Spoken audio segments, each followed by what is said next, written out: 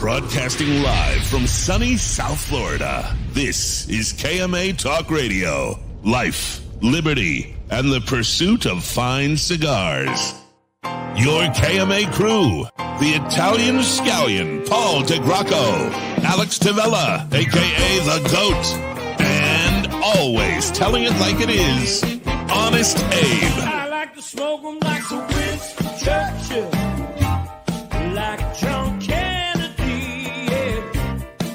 Remember Coach Red Auerbach, smoked up for victory, yeah. Well, you can take my wife, you can take my car, but you can't take my big cigar. My cigar.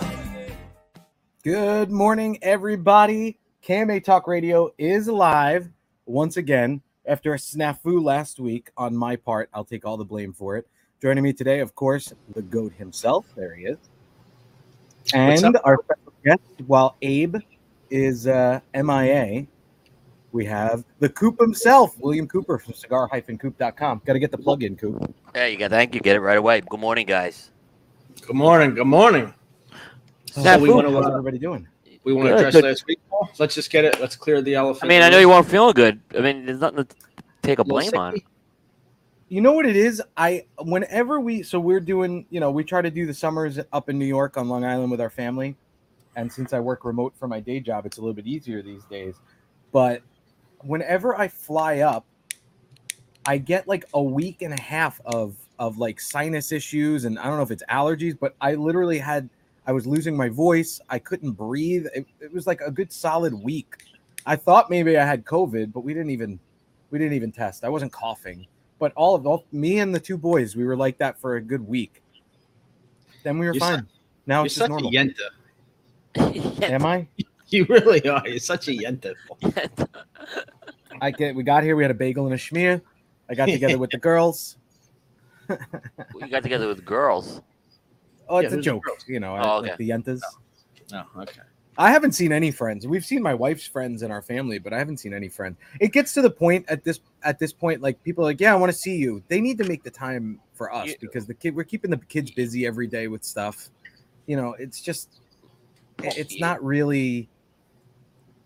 How long are you there for? 6 weeks. 6 weeks. So you're doing like an Abe trip. Yeah, kind of. I mean, but I'm not. Vacation. I'm not on vacation. I'm working. I work vacation. every morning. Just because you're working on your own vacation, why are you in Long Island then?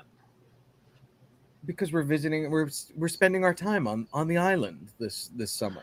We're not even in the nice part. On vacation. We're going to go out to Montauk. Because you're working doesn't make it any less. You're already going out to Montauk. You're going to work out. No, there's no way you're going to work in Montauk. Come on. I did take the days for Montauk when we go to Montauk for 3 days. Our friends have a place and they offered for us to stay, so we took them up on that. And actually, I've been trying to see our buddy Jonathan Drew while I'm here, but he's traveling all over the place, man. I guess he's calling half the time he's on Long Island, half the time he's in Brooklyn, and then the rest of the time he's like all over the country. So he's actually doing a lot of traveling, it seems. I mean, he's Jonathan Drew, man. He's a hard guy to nail down. Yeah. But before I forget, because we weren't here last week, and I made a promise, can't see it because it's yellow, but a very special happy birthday shout out to our friend, our guy, Randy Bush, the Ash King.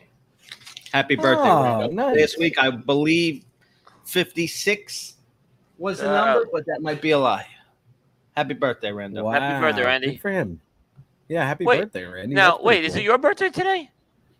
Me? Yeah. My birthday was Thursday. Oh, okay. Happy birthday. Happy belated birthday. Thank you. I thought I saw something this morning on my. Yeah, I was the big 4-0. I'm out of the loop because I don't have Facebook now. I've been banned from Facebook.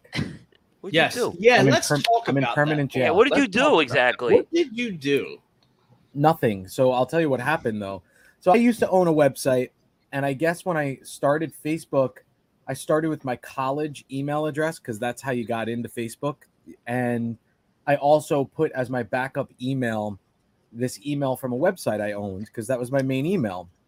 And I didn't sell the site. I just stopped paying for it years ago. I lost the domain maybe 5 years ago. But I guess that email address was still linked to my Facebook account. And I don't know, maybe it's 2 weeks ago now. I get an alert on my phone that somebody was recovering my password using this old email. But I was literally on like an overseas call with a client. I couldn't I was using my phone, so I couldn't like get out of it. It was an important call. There were a lot of issues with what was going on with this client. So I couldn't look at it. I was like, all right, I'll look at it in a minute. I was like, there's enough security provisions. Nobody has access to that email. It's the domain hasn't been purchased. It's just sitting there. And I don't know, maybe about an hour later, I get off. I try to log on to Facebook. I can't get on. And it said my password had been changed. When I tried to recover my account, they had put on 2-step verification, whoever hacked it. And then they were posting like obscene things, apparently. So I don't know what was posted. I just know that it was like horrifying, and Facebook banned me. And basically, I'm banned for life with my name. There you go. Yeah. I've been appealing it. I've been reaching. I know people at Facebook. I asked Coop about his friend at Facebook. None of us could get. I can't get anybody to help me. Thank you. And you've yet to create a new one. I did create a new one as per Abe, but I can't use my name. What do you mean you can't use your name? What if there's another Paul DeGracco in the world? Which maybe exactly what I was thinking. Yeah, I guess so. Really? That's very odd. I mean, you could go, I guess, Paul the producer or producer something. Paul. Do something. I don't know, but so I had to upload my ID twice to Facebook. I mean, I changed every password imaginable, but I'm pretty good at like keeping things separate. And the one, I guess what somebody told me is what they try to do is they hack into your account so that they can get access to other things linked to Facebook. Because I guess everybody links everything to their Facebook, which it's more like out of laziness. I don't. So luckily there's nothing else that they gained access to except for that email address, which I don't know how they, I mean, listen, I could ask Risty, I guess. He might be able to. That's a good idea. Maybe I'll ask him if he knows how they did it. Yeah. But it was, dude, I'll tell you what, I've been social media, and that's Instagram too, because they're linked. So I have nothing. I have no social media except for LinkedIn. I'm looking at LinkedIn like it's Facebook every day. Right. Oh, I have a mission for a listener and a friend. Okay. Kevin McEwen. Listen, Kevin, I need your help. We need your help. We're putting you on a mission. They don't have them here. We need you to go to Wawa. We need 5 bags of each. The new Wawa Philly potato chips. What is it? Ooh. Sharp Priv and Long Hots? Yes. With Wood and the 215 special, which I believe is your salt, pepper, ketchup, hot sauce. Kevin, I need 5 bags of each shipped to me. I handle all your stupid phone orders. I get your cigars out. I need this done, Kevin. This is important. He says he's on it. My man. Good job, Kevin. Yeah, we need to do a whole segment on that. This is apparently they've come out, Paul, if you're not in the loop, and for those of you that aren't in the loop, they've come out with 3. You went to the shittiest pizza place in Philadelphia, Kevin Shahan, so we can't really. He said he tried the chips, so he didn't like. Oh, I see what you're saying. He has no taste. Yeah. So of these 3, Sharp Priv and Long Hots, Whiz Wit, and this 215 special thing, they're only going to keep one. Whichever one gets the best review or whatever, the most votes, is going to be the new. What is the 215 special? Salt, pepper, ketchup, hot sauce, apparently. Yeah, that's the area code for Philadelphia. Yeah, no, I knew what that was, but I didn't know what that meant. So here on Long Island, we call it SPK. When you order your egg sandwich, you say an SPK. Salt, pepper, ketchup. Salt, pepper, ketchup. Yeah. That's kind of the Ed Rendell. They should have called that the Ed Rendell special because I like that too. Ed Rendell used to. That was his favorite. He loved the ketchup, salt, pepper. Huh. Very, very famous. But you can't say it in that order. It can't be ketchup, salt, pepper. It's salt, pepper, ketchup. Okay. Salt, pepper, ketchup. Yeah. Salt, pepper, but Ed Rendell is like one of the most famous mayors of Philadelphia and a huge sports fan too. Yes. Did he become the governor? Yeah, he became the governor. He became the governor after. Yep, and huge sports fan. Yes. For sure. Very involved. Yeah. Why are you such a Philly fan? Did you ever live in Philly or South Jersey? 14 years I lived in the area. I lived in I lived in Lawrenceville. So yeah, but growing up, I started getting into the Philly teams very young because when I moved to Staten Island, it was actually a lot easier to get down to like baseball games in Philadelphia than going over. Yeah, I'm sure it was to Queens. actually. Yeah, that makes sense. Yeah, because I grew up on the south end of Staten Island too. So that's how nuts New York is. It's actually easier to get. It's actually easier. Like, you take the turnpike to exit 4, and you're basically right in there. Dude, I'll tell you what. We got stuck in Baltimore, and we had to drive from Baltimore to Long Island, which should be, in theory, it's a 3.5, 4 hour ride. All depends on what that DC traffic hits. Wait a minute. So you flew up to Baltimore? Well, we have, as a rule with kids, we don't do connecting flights, but because of the situation with airlines these days, the only direct flight was Saturday night, and we had to be here Friday night for my wife's 20th high school reunion. So we decided to, do a changeover in Baltimore. Well, because of weather, because airlines suck now, we got stranded. All our bags ended up going eventually. It took us 2 days to get our bags to Long Island, but they were supposed to go the next morning to Long Island. They ended up in Nashville sitting. That's a whole other story. But they wouldn't book us on a flight for 2 more days or something. Getting a rental car was a nightmare. Like, there were hundreds and hundreds of people at the rental car. There were no cars. And luckily, a friend that is pretty high up at a big Fortune 500 company has like one of those like emergency services where like it's like the President's Club or something with Enterprise, and they found a car for us. So at 2:00 in the morning, we just left Baltimore, drove up with the kids, but with no luggage. And isn't that like Baltimore Airport? You drive like 10 miles away from the airport to where they have the rental cars. It's terrible. Yes, but I remember. It's funny when I was a kid. I remember the same way, man. It was very weird. Dallas was just when me and Abe got to Dallas, and it was like we hopped on the tram or whatever and I'm like, where the hell are we going? Why is it so far away? I mean, same with Baltimore, rather. Yeah, it's like you. And they don't run frequently. No, and the bus was packed. Yep. It was something else, man. But anyway, we drove. My wife and I probably got like an hour of sleep because she drove for a little while. I drove for a little while. But it was, and hitting that track, getting off the Throgs Neck onto Long Island was, I just remember why I don't live here anymore. Like it is not even whatever time it was. I think we left at like 1:00. We got into the city at like 4:30. Dude, I'm telling you, bumper to bumper traffic. And I remember I was like 3:30 really starts rush hour. 3:30 in the morning starts rush hour. And going the opposite way in theory.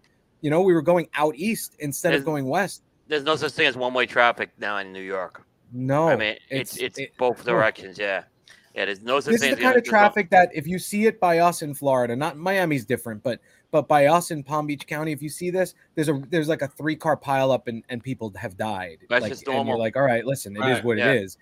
This is just normal traffic. I'm telling you, 5 miles off the bridge, all the way to maybe the second or third exit into Nassau County on the southern state. It was a nightmare. Paul, here's the funny thing: the Clearview, which is where you get off the Throgs Neck, it's like one of the least. That's not a very heavy traffic highway compared to some. There's a lot worse, is what I'm saying. Like the BQE. We get onto the not the Clearview, because Clearview is what turns into the LIE, right? No, it's the Grand Central. It's the Grand Central, because we go to the Cross Island to the.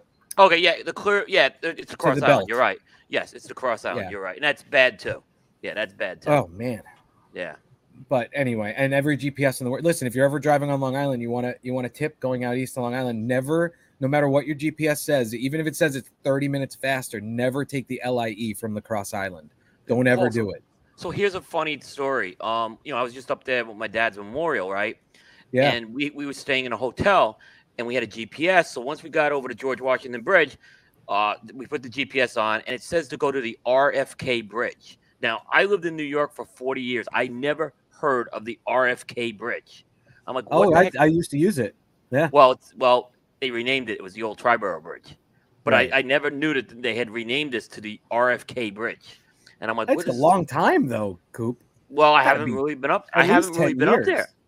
Is it that long? It was RFK Bridge. It was RFK Bridge when I lived here. Wow, I never. But See, Triborough, that's it's a the same long- thing. See, people still call it. My dad still calls it the Triborough Bridge. I'm like, once I figured, oh, this is a Triborough. I figured out once I saw it. I said, I don't know what they are. I guess they renamed it. Like but the they also Cuomo, renamed like it. the Cuomo Bridge. Well, they also, but they also, the Cuomo Bridge was the old Tappan Zee, and then they renamed the Battery Tunnel the Hugh Carey Tunnel. Yep. And then and isn't the 59th Street Bridge named after something too? Ed Koch, the Ed Koch. That one I knew. Koch. That one I Yeah. knew, the Ed Koch Bridge, yeah. Don't keep telling people about that. A lot of people still don't really know about the 59th Street Bridge. Watch Taxi. It's Watch the opening credits exactly, of and Taxi. it is the best way. It is the best way up there. Yeah, it's the from best here. secret. It's one of the best secrets, yeah. Yeah. Yeah. But anyway, yeah, all the cabs use it. Oh, Alex is sleeping. Well, all the cabs use it because there's no toll. Excuse me. Yeah, Are we but still people talking don't know. about If you traffic? watch the opening credits of Taxi, that's the bridge Paul's talking about that they go over. Every time we go over it. Yeah, exactly. Yeah, exactly. You just, I do it too when I go over it. Coop and I could jam out here. I wish you were up here when I was up here, man. I'm gonna take a ride out to see Danny and Ariel. Actually, I talked to them before I left, so I'm gonna go see them. Paul, Oh, And nice. I want to do one of the shows Yeah. from the place in Babylon. There's a Yeah. really good boutique store here in Babylon, and we know the owners from high school. Apparently, I didn't even realize it was them.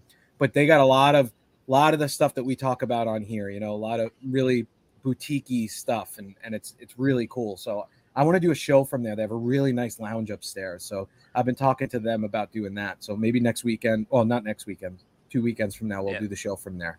Yeah. The Anyway, we're waiting. Oh yes, Danny, I'll reach out to you this week, Danny. Although I'm going to Montauk. hey Paul, Bagel Oasis. Where's that? It's right. It's in Bayside. If you It's get a little out there, you far, gotta but go. I'm on the it's a South little Shore far. already. So I'm sure you'll find something. But this Bagel Oasis place we found, it's right off the LIE. What are you talking about? Amazing, best bagels I ever had. anyway, so what else is going on with you, Alex? How's the ship running there without the head honcho? The ship's running fine. The ship's running good. You know, to his credit, you know, Abe actually took some time to enjoy himself. He hasn't really, you know, I reached out to him a little bit of texting back and forth, but he's really kind of, you know, did his thing in the Middle East and kind of, you know, allowed himself to just get away, which is nice because of a guy like Abe. You know, you'd think he'd be just as stressed being away from the ship. I think he comes back he's back, and then 2 days later he's straight out to Vegas. Do you think he actually goes to Vegas after being in the Middle East for 5 weeks and that exhausted, have to deal? The only thing that will keep him is this airline think mess. so. It is very difficult to fly right now. If anybody knows, everything is. I think they said something like 7% of all flights are canceled right now, just on an ongoing basis because they can't get pilots, they can't get crew. It's a nightmare, apparently. Yeah, I think he goes just because it's a commitment he made. Okay. You know, but yeah, I think he goes out. I think he makes it. I mean, it's a lot, but probably I know I'd be 2 days, boom, boom, rather than I was going for 6 weeks, back for a week, just come in, get it. It's almost like, you're still in fly mode. Yeah, I don't have one yet. Lucky you, Coop. Speaking of, yeah. Someone just asked me what I was smoking. Someone just asked me Give what I a was plug smoking. to these guys. The place in Babylon Village I was talking about is Village Cigar. Really, really good shop here. Nice. Yeah, you want Yeah, to I bring didn't- on our guest? yeah, let's do it. Coop and I will talk Long Island and New York all day, but And so bring him on. I could talk Yes. Philly with Alex too. So see, I Yeah, can really. go. So I mean, we can just alienate everybody. Yeah, exactly. all right, here we go. Let's bring him on. I want all of you to get up out of your chairs. I want you to get up right now and go to the window, open it, and stick your head out and yell. It's time to meet your maker.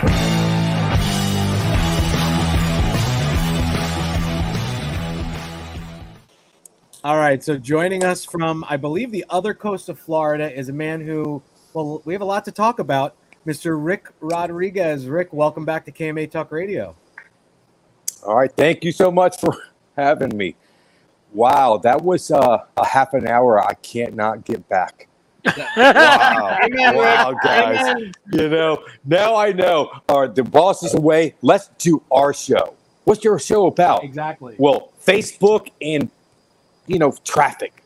That's going to really be interesting. Rick, did you grow up in Tampa? Yeah, born and raised in Tampa, still in Tampa for sure.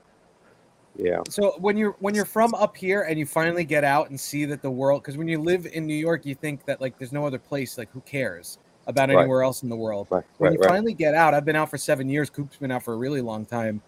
You realize like why do you do this to yourself? So like Coop and I like commiserate because we love it. We love our home, but we hate it at the same time. So it's kind of weird to be in that situation. Yeah, because I love where I live. I know he loves where he lives too. Yeah, I'd love to visit. New York, Philly, Boston, Chicago in the wintertime. Traffic. I want traffic heavy because I know I'm leaving. I want all that, but I'm leaving.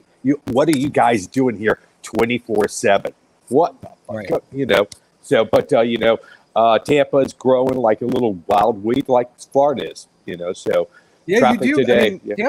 Tampa has traffic. I mean, you have a regular rush hour there. Yeah, we because we really are not set up for a major city, so we have one or two thoroughfares that everybody has to use. So we don't have the loops and all that. So it's crazy. We're not in Miami. Miami has a highway built every other month. Right. That's a whole other country. It is, bro. It is. It's north of Cuba. Yeah. Oh, absolutely. They got a lot of New Yorkers there too, though on the West Coast. Mm-hmm. We considered over there, but my wife was already established here. But I can't say enough good things about Florida. But with that said, yeah, Rick, but Coop, you're not allowed to move here. Well, I'm trying.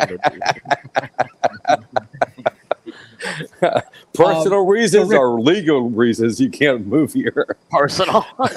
Okay. Yeah, Florida doesn't care. They take anybody here. We're the bottom of the bowl. We are the bottom of the bowl. This is where all it goes. So, Rick, a storied career. It was almost 25 years with General, correct? Yeah, for sure. It was hardest was it all decision. With CAO? No, it was General Cigar.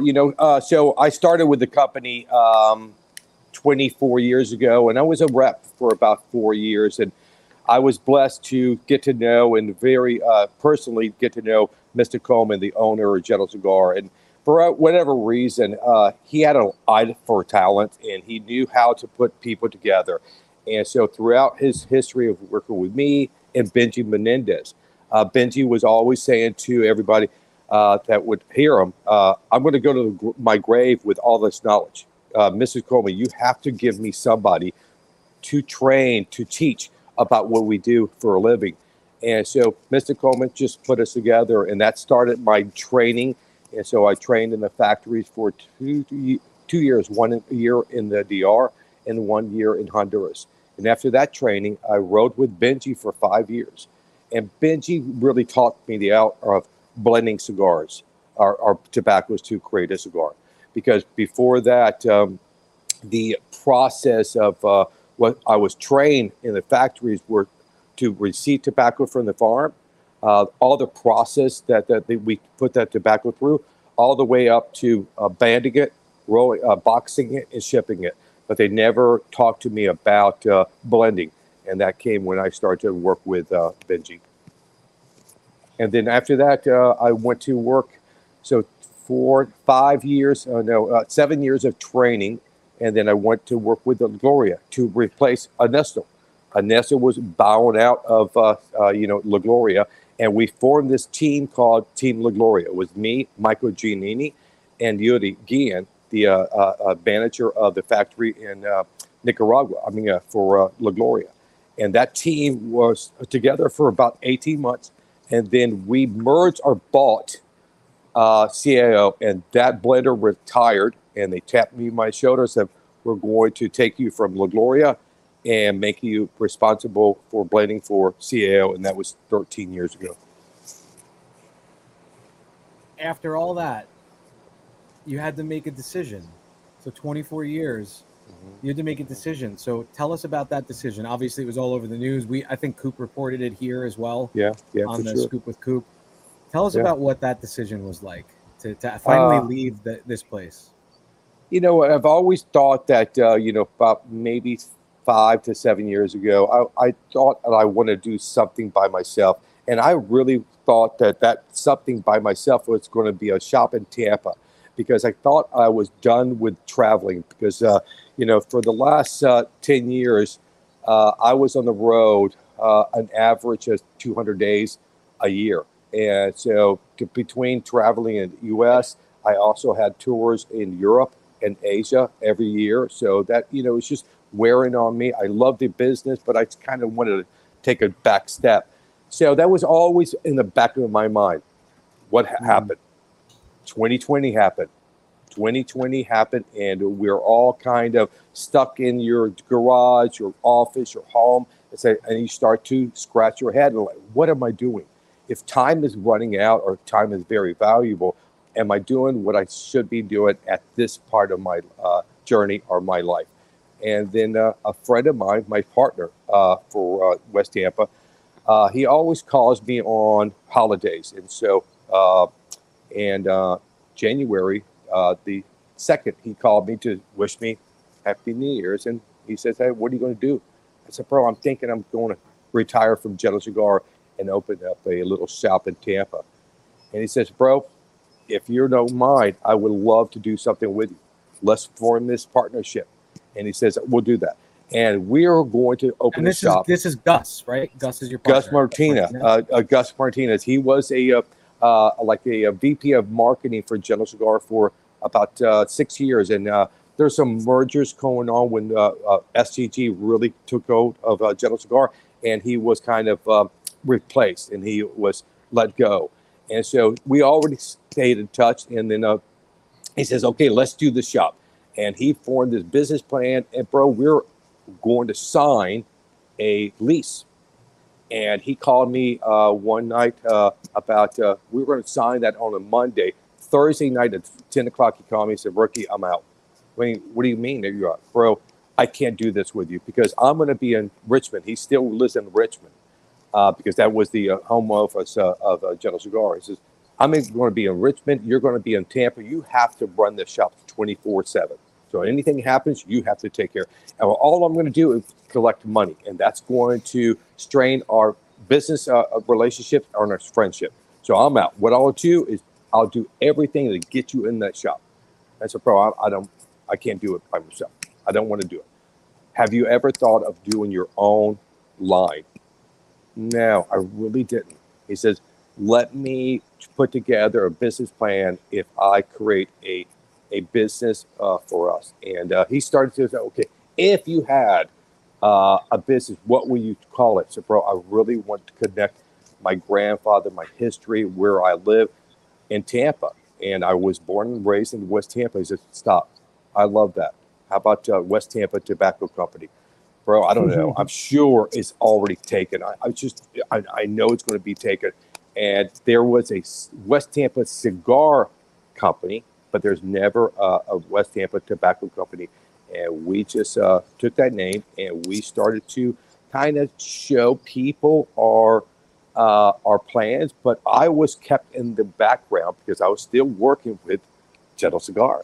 And so I had to do a lot of planning on the weekends and night times and all that. So we knew that if we're going to do this, we have to seek out smaller people.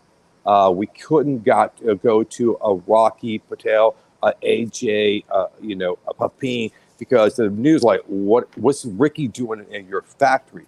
So we started to fish around and we discovered 3 little factories. One was in the DR and 2 were in Nicaragua. And so what I did was, okay, guys, I want you to make this style, this blend for us.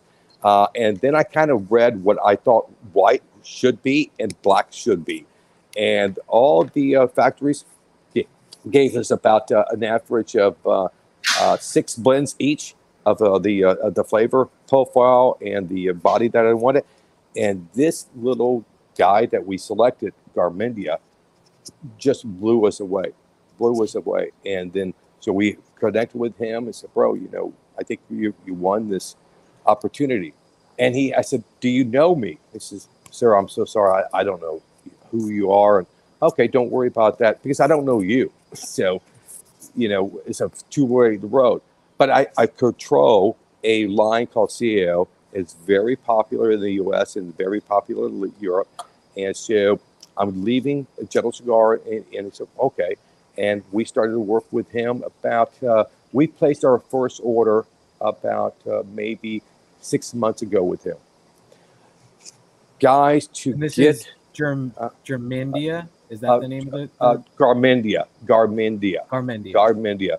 And they're in SLE. If I had to parachute into SLE and fight him, you couldn't find this guy. He's off the beaten path. He's more in the neighborhood. That's a value to him because everybody doesn't have to take a bike or a motorcycle or a bus to work. They just walk there.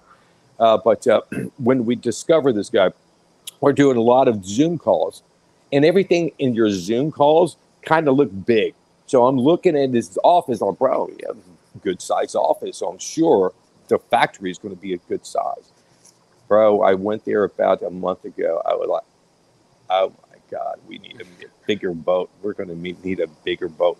And so we blew them away with our first order. I said, what's your biggest order have you ever received? He says 7,000. I'm thinking 7,000 boxes, 7,000 cigars at one time, Ricky. Wow. And it was, he worked with two big players too. And I'm not going to name the players because that's their business, but two major players. And okay, what other? Also one order, exactly. One order for 5,000 boxes, no cigars. Hey, bro, we need about, our first order is about 190,000 cigars. I'll be in the factory. I want to see your factory. And when I walked in that factory, there was about 20, maybe 22, 24 rollers.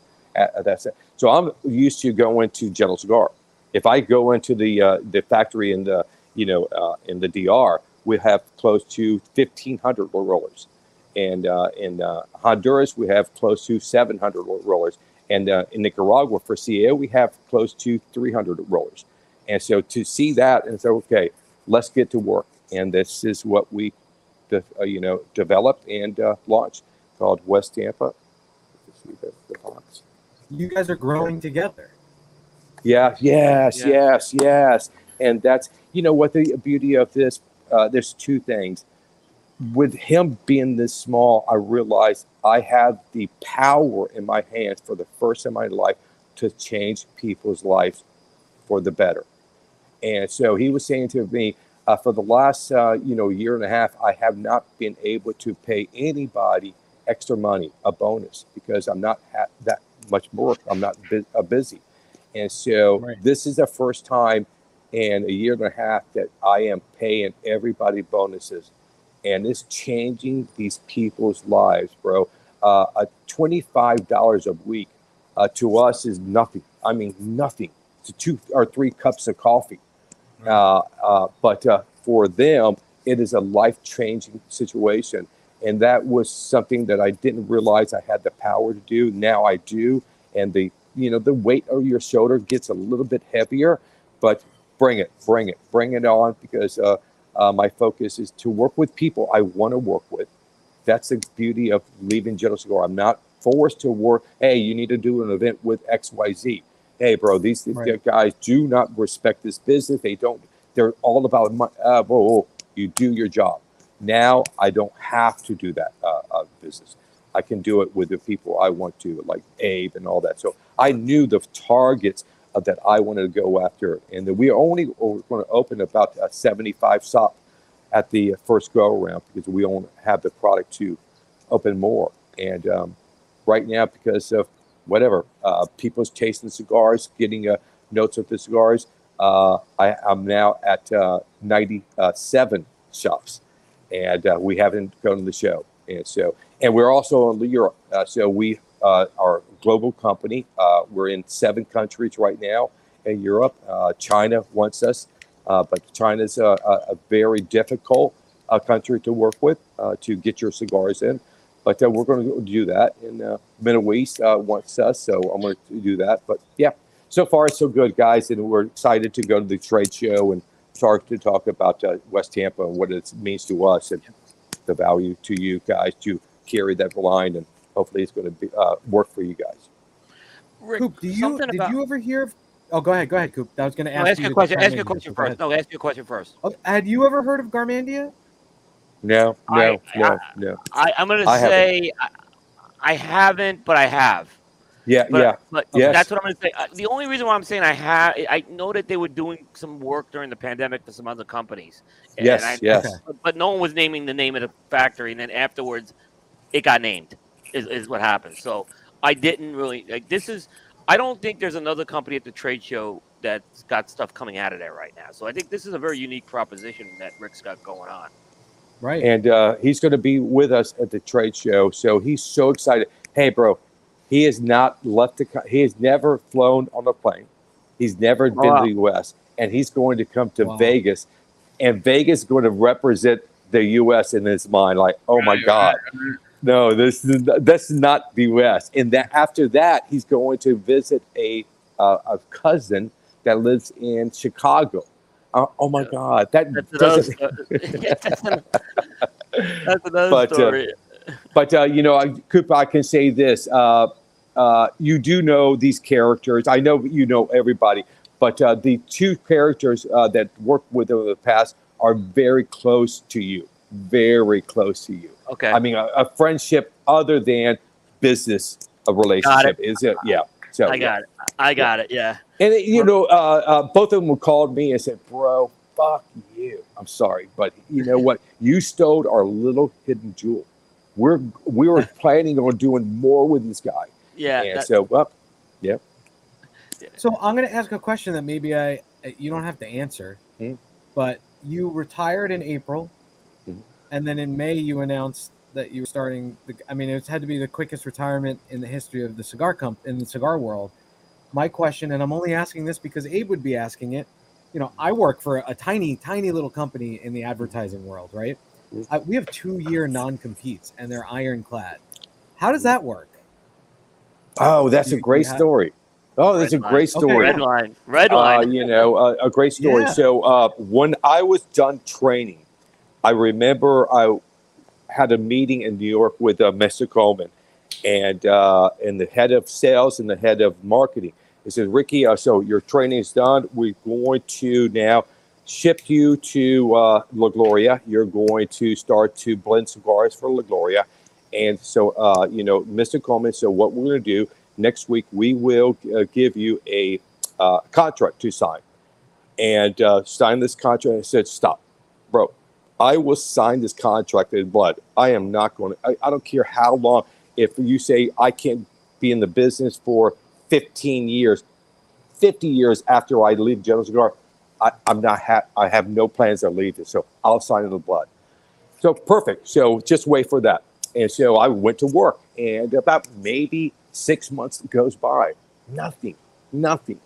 And all of a sudden we're at the trade show. And I say, "Hey, bro, your contract." Yeah. I've never received one. Yeah.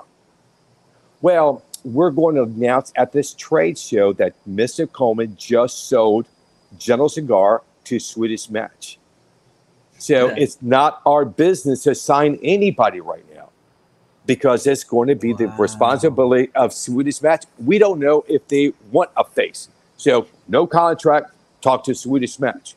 And Swedish Match. So at this point, you thought you might be out of a job. In all honesty, yes, for sure. You're not giving me a contract. We're out. Okay. Right. So so Swedish Match came on board, and we had a meeting, and we met Lyndon Freeman for the first time, and we're all in Miami, and we had a stage, and everybody that works in the sales and marketing were there. And he went to the microphone, I remember this, and he tapped it. And he looked at everybody, not saying a word, but he says, "I like money." And he stood back like a dictator. And I was waiting for this wave like this. I like money. And I looked at everybody, oh my God, we're not working for Santa Claus anymore. Because Mr. Coleman to us was the best of the best. He was just a grandfather to everybody. Everybody respected him, loved him. Oh, everybody loved bro. him. Yeah. And so when I heard that, I looked at my partner, Michael, and said, I don't think I'm going to get a contract. And he said, yeah, don't worry about it. Just let's focus. So no contract, nothing. And about May, a year later, they announced that they're selling General Cigar to STG. Right. So, okay. Now, again, we don't know what STGs are going to do with this, the group of people, these Vince guys, the blenders, the faces.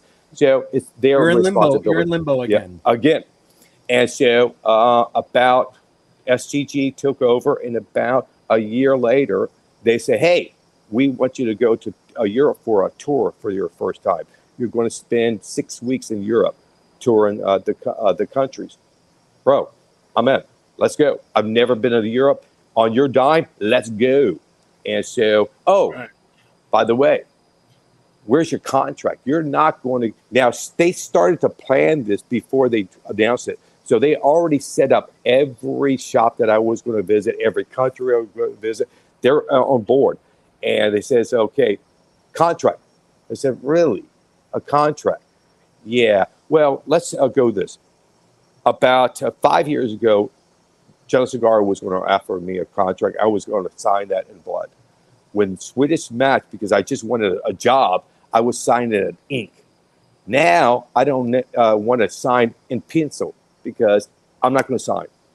Because you guys have wasted so much of my time worrying me that I have a job next year and all that. So I'm not, if you don't sign a contract, you don't go to Europe.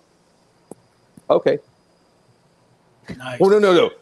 We need you to go to, it sounds like your problem, not mine. So what do you want to do? Okay, no contract. It's kind of one way.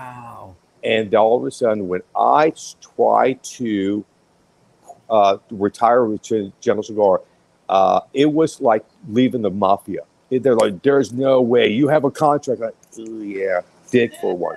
And they're fucking digging and digging. You have to have something, a piece of napkin with him signing something. No, sir, we have nothing.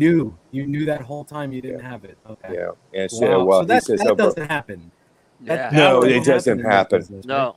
It doesn't happen. It's just, that's my life story. I know this for a fact. I should be under a prison or in prison this day because people have looked at me, came to my life and directed me to this situation, not this one. And I just think it's my guardian angel, whatever you want to call it, always push that around. And nobody signed it. And so I was lucky. And General Cigar, they were angry. I'm sure they weren't happy. They were angry. But there was no way that wasn't going to happen. Yeah. But you know what? I did the right thing, bro. I did not steal a penny from General Cigar. I worked until I left General Cigar on April the 29th. It was a Friday. And I was going to retire that Friday. So Monday, I'm free. And so I worked an event. And everybody's saying, for my last month, why are you doing events? You're done. Don't fucking worry about flying and staying in the hotel. No, General Cigar is paying me. So my last event, I set a sales record of $17,000 of sales in 3 hours at a shop. And I bow out that I gave General Cigar everything that I had to give them to the last minute I can give them. Because again, you have to realize General Cigar gave me and my family a life that I could never dream possible 23 years ago or 24 years ago. So I owe these guys. I love these guys. I would love to work with them in the future once that angry kind of goes away. But I love everybody. Yeah. This industry is very forgiving. Especially you did the honorable thing, like you said. You went out with a bang. fulfilled your responsibilities to the end. Absolutely. So You gotta respect that. yeah, I've talked to a lot of people at General Cigar, and they're pulling for me. Even the guys are, Regis, Regis Coop, and Yep. Regis, you know what? He was hurt, and he said at the end of the day, he said, "Bro, you need to do what you need to do for your family." And when he said that to me, I said, "Bro, you know what? Talk down the road." He says, "We will definitely talk down the road, but right there, the road is too short right now." So. Right. Rick, as bad, I don't know it's bad, but you hear General all the time, they're the big 800-pound gorilla, they're the bad guys. But when you left, I'm telling you, there was an outpouring of love. And when you announced you're coming back, the love was all there. I mean, that's something to say about you. Well, thank you, bro. It's overwhelming the support that we receive. Half the shop, 2/3 of the shops that brought in West Tampa didn't see the product, didn't try the product, didn't know how much the product was going to cost them or retail for, and said, "Ricky, you have history with us. Your history is, CAO, but we trust you. Come on." So it's been overwhelming, the support, and I just don't want to let anybody down from anybody that's working with West Tampa, for box bands, cigar making, or anybody that's going to take it and try to sell the cigar for us. And so I just don't want to let anybody down. Rick, West Tampa, the name. Okay, so obviously I know you have Tampa roots. What is the West Tampa area? Is that Ybor City? Is that another area? What's special about West Tampa, and how does that tie back into cigars?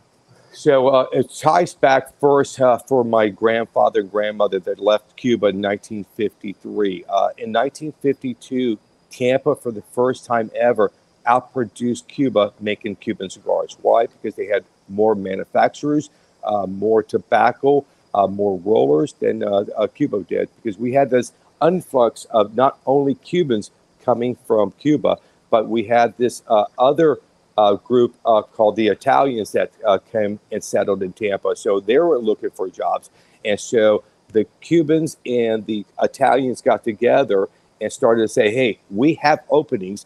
We'll train you guys to roll cigars." And that built in the, maybe in the 30s and 40s, this machine-made cigars and the, influence of the Italians. So when my grandfather and grandmother left, everybody said, "Go to Ybor." But there was a cry in the kind of a growing situation in West Tampa. So that was growing and say, you can go to Ybor, but there's kind of busy. And so come to West Tampa. And West Tampa from Ybor City is about maybe 5 miles. Okay. It's not that far. So they started to build these factories, and they had more housing around these factories that you can walk to. And so that helped West Tampa started to grow. And that's where Villazon and Olivas started to, build their factories in West Tampa. Yeah. So knowing that my father, or my grandfather and grandmother came from Cuba to roll cigars, not in Ybor, but West Tampa, and taking my knowledge when I was visiting the world at anywhere in the U.S. Where are you from? Tampa. Oh, cigar capital of the world. That still resonates with a lot of cigar smokers. That Tampa is still ground zero in the U.S., not Miami. They're never mentioned Miami, but there's no more,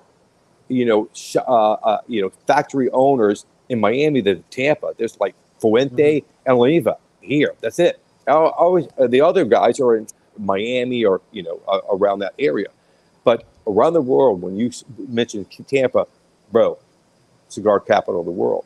So I was kind of worried if I launch a cigar with a city attached to it, would Philly, would Boston, will New York's like, ugh. But maybe that would happen when if you base your company in Philadelphia, say, we're going to name it Philadelphia. And so, Boston guys, fuck you guys. I don't support anything from that area. Right, but Tampa has this image of like, it's not sport related, it's cigar related. So that's the reason we just named the company West Tampa. I just looked at a map. It's like on the other side of the center of the city, right? Like it's the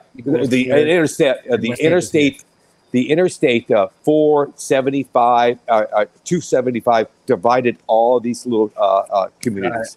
And so if you look at what represents Ybor City today, is half as what it was at the beginning, because that interstate 4 cut that down the middle, and it just destroyed that sense of community.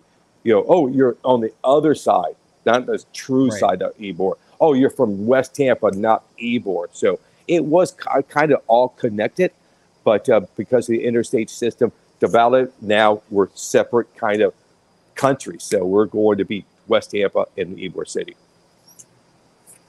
Before we go to the break, you spoke about your grandparents immigrating from Cuba, settling in the West Tampa area, and earlier you spoke about how the reason why the name is because you wanted to highlight where they settled and that part. So in the boxes, correct me if I'm wrong, there's a dedication to your grandparents, right? Yeah. Can you tell us about that? It's a story because everybody's going to want to know why West Tampa. And so we're not going to be able to be at every shop and every time that question arrives. So what we did is let's write the story inside the box. So if you read the story, you'll find out West Tampa is because Ricky's grandparents came, and it goes to the history of who helped me become the blender I am today. And I kind of shout out to Benji Menendez in that little paragraph. So I think when you read this, it connects to okay, got it. So this symbol, this little pick, is going to last throughout. So even if we have a new line called Course that we're going to do next year, that little symbol will be on that box. So you can that's a West Tampa. Exactly. So you're going to be say that's a West Tampa product. How do you know it's called Course? Because that little symbol indicates to these guys. It's connected throughout every project we get involved with. Very cool. I want to talk a little bit more about the cigars themselves. I know that Charlie Creekmore wants to know. He's got a lot of detailed questions, and in my reading, I've read about the two blends that the white and the black that are coming out. But I want to get into that in the second part of the show. Coop, did you have anything else that we can touch on quickly before we jump into a break? Oh, I think we covered. I think that's good. I think that was kind of where I wanted to go next. Good. Yeah, it's cool. It's funny because I spoke to Abe very briefly a week or two ago, and that was my question to him. You answered obviously how it happened that you were able to start up right away, because even guys like didn't Saka have to wait a couple years, Coop, before he decided to a lot of these guys. Yeah, Sock had to wait. Nick Malillo had to go on. He formed like a consulting company for a little while before he was ready to launch. So, and we've seen issues. Probably had everything ready. They both probably had everything all set to go, but they were waiting out their time. Yeah, and look, people may remember about 11 years ago when Sam Lucia left Oliva and tried to launch his own company, and he had a non-compete, and Oliva went after him and basically had an injunction from him displaying at the trade show. So, I mean, these things can get enforced and they can get sticky sometimes, is what I'll tell you. Oh, man. Yeah. But, wow, what a it's just lucky, bro. It's just lucky. It's amazing. Nothing wrong with luck, man. Yeah, because, you're controlling a line for Jello Cigar that was when we took over CAO on the lines of Jello Cigar had Macanudo, Cohiba, Punch, Partagas. It was number 7. When I left it, it's number 1. If you take out smalls from Macanudo, if you're just looking at the premium line, CAO is the biggest selling line for Jello Cigar SCG today. That's to me unbelievable. So the first time in Jello Cigar's history ever that somebody took over number 1 place from Macanudo. It's been from 68 to 2020 was when we really took over. So a lot of years that was number 1, and now, they are CAO's number one. You know what? The person that decided to make that purchase from Tim Ozinger was probably patting themselves on the back right now, man. They made a good choice. All right. Yes, You know what? Let's do this. Let's talk about that when you get back on. Because perfect. It was not a good. Yeah, it was. We were very worried about CAO, and CAO was going to go to a house brand. So it was going to go. Wow. I want to talk about that then, because that's something a lot of our listeners. We've had Tim on the show before. And we've talked to a lot of people from CAO before. So I want to talk about that then, because that's interesting. And I see Coop's eyes. Well, I think I know part of this story. I think Rick told part of this story to me in an interview. But so I think but I'm hoping it's maybe something different. But the other big deal is, look, you have the two faces of CAO back at the trade show this year for the last 25 years. Yeah. It's it's kind of like Soccer and Melillo in 2015. Now you got the two big names of CAO over the last 25 years. You're back. Even though you didn't work together, it's still to me, it's a big deal. Yeah, it is. It is. And when I saw the announcement, I knew about 6 months ago. I got wind of it. I'm like, oh my God! I'm so happy I'm not out there representing CAO, and he's trying to tell the story of CAO. Like, oh my God, it's so confusing right now. Yeah, it would be so difficult. All right, we're going to take a quick break. Right. I want to talk about CAO. So when we come back from the break, we'll do CAO. We're going to do Name That Jam. We've got Would You Rather, those fun games. Is there a tail of the tape, Alex? I don't know. Yet. We didn't start it again. Cooking up a new season. Yep. Okay, so we won't do that, but we got a lot to talk about with Rick Rodriguez. Don't go anywhere. We'll be right back on KMA Talk Radio. Keep it lit. The H Upman, Nicaragua by AJ Fernandez. The original versus the heritage. What's the difference between the two?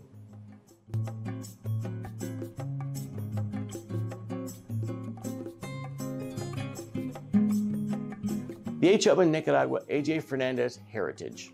The story of AJ Fernandez, coming from Cuba, raised by his grandmother out there, has a lot of love for the country, but also he loves tobacco.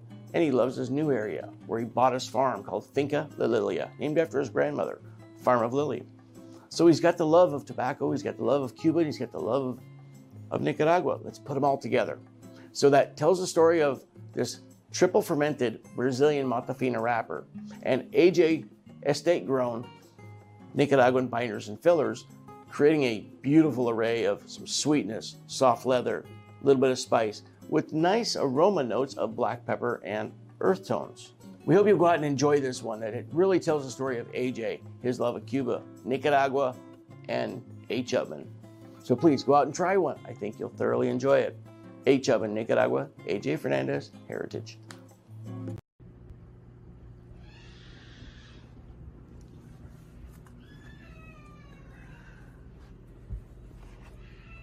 Oh, hi. Staying at my brother-in-law's house, me, the kids, and the dogs. But, it doesn't really matter where you are, or to each his own with whatever you're surrounded by, because you can enjoy your favorite things wherever you go, like Bonner Private Wines.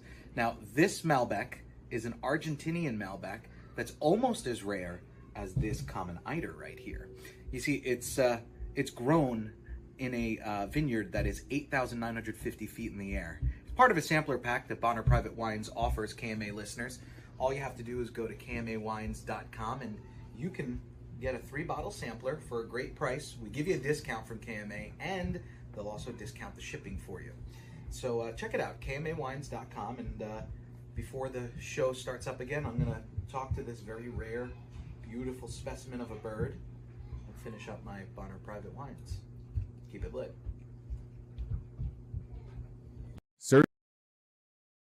Surgeon General warning. Cigar smoking can cause cancers of the mouth and throat, even if you do not inhale. Celebrating 85 years of success, the Monte Cristo 1935 Anniversary Nicaragua is a tribute to the outstanding accomplishments the brand has achieved since their inception, receiving multiple awards such as the #2 Cigar of the Year in 2021 for Cigar Aficionado, 2021's Best Cigar for Cigar Snob magazine, and 3 more prestigious awards. The Monte Cristo 1935 Anniversary Nicaragua comes from the creative minds of Rafael Nadal, AJ Fernandez, and the Grupo de Maestros. This full-body Nicaraguan Puro pays homage to the original tobaccos that were used in the very first Monte Cristo cigar that was ever produced. Flavor notes you'll detect while smoking this gem are pepper, cedar, and chocolate, which pairs perfectly with a cappuccino. No matter what 4 sizes you pick, this classic smoke will send you on a trip down memory lane and all the way back to 1935. Oh, well, that was a quick intro back in. Welcome back to KMA Talk Radio. It's Paul, Alex the Goat, and William Cooper from cigar-coop.com. And we are joined by our special guest, Rick Rodriguez. You know what's so weird? This is terrible. I was looking at that commercial, the Bonner wine commercial, and we were just up at my brother-in-law's house. We were sleeping in that room of death downstairs, and I saw my one little dog was there, and then I saw out of the corner of the screen my big dog that was still alive last year when we were there. I got a little teary-eyed. But anyway, we're back. We're talking to Rick Rodriguez. I think. Oh wait, hold on. We got a little audio.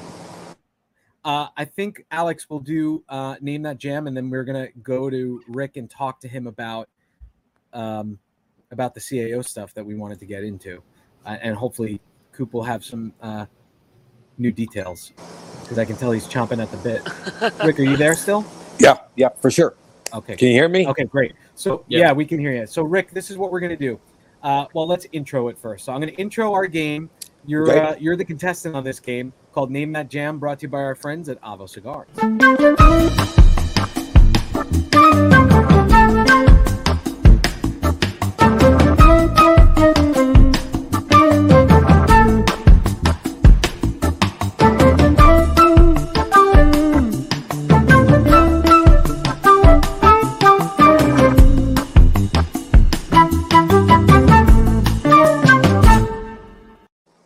All right, so Tim, Rick, it's really easy. This is how it works. Avo provides us with a clip, and we play a clip of a song. It's like a couple seconds long, and your goal is to name the band and/or the song. I think we're accepting both at this point. We probably have like Alex, 30-40% at this point. Yeah, maybe 30%. People getting it right. Yeah. This one I think is kind of a layup. Okay. Right. Oh, bro, really? Really? No pressure. Okay. Right, yeah, no pressure. exactly. We can play it again. Right. If you need it. Let it roll, baby, roll. Let it roll, baby, roll. Let it... Well, that was an idiotic move. On my part, I played the reveal. But yeah, so I think it's I moved. Thank you so much, bro. Thank you so much. That was Name That Jam, presented by Avo Cigars. Let's listen to the clip, what it would have been. Oh, Abe would have killed you on this one. Oh, my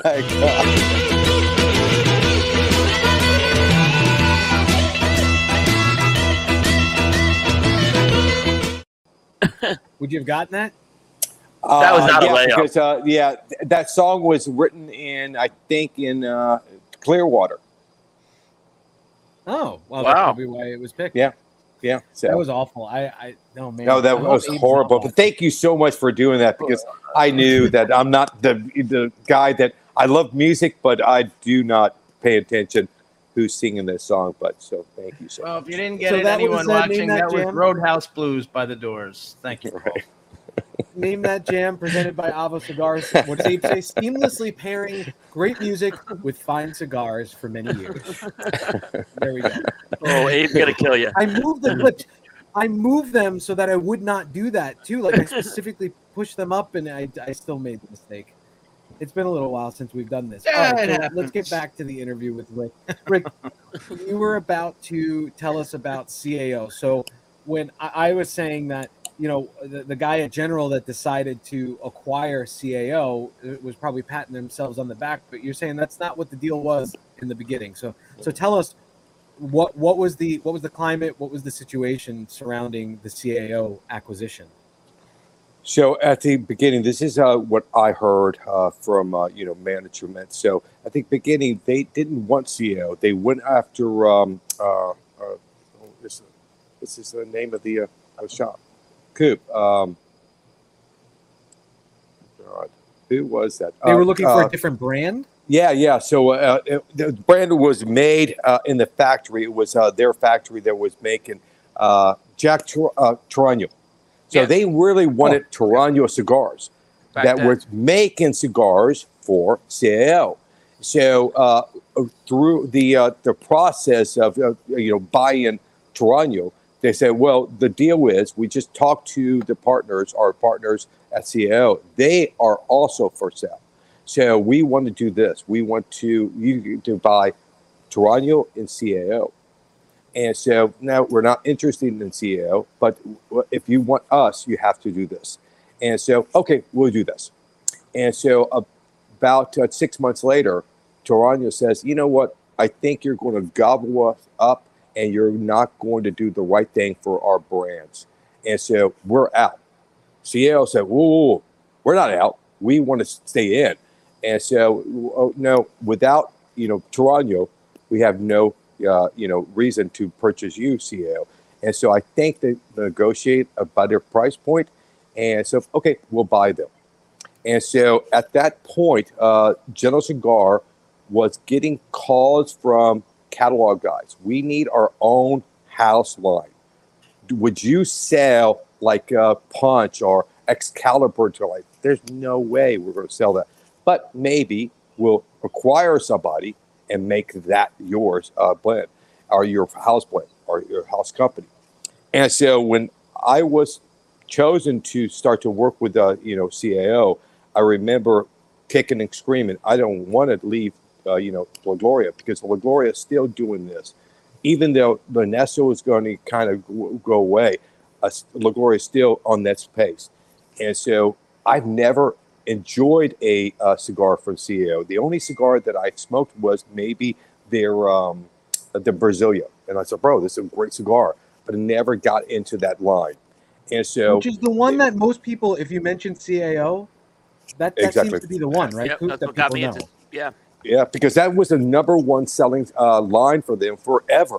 And when they introduced that cigar, it just took off. And that was their number one line until maybe 2017, 18, when Flathead overtook for the first time being the number one selling cigar for CAO. So now it's Flathead and Brasilia number 2.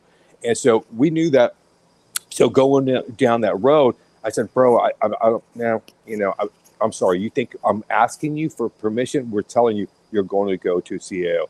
And so when I went to CAO, the marketing director for CAO and me had a meeting and said, guys, you have 2 years.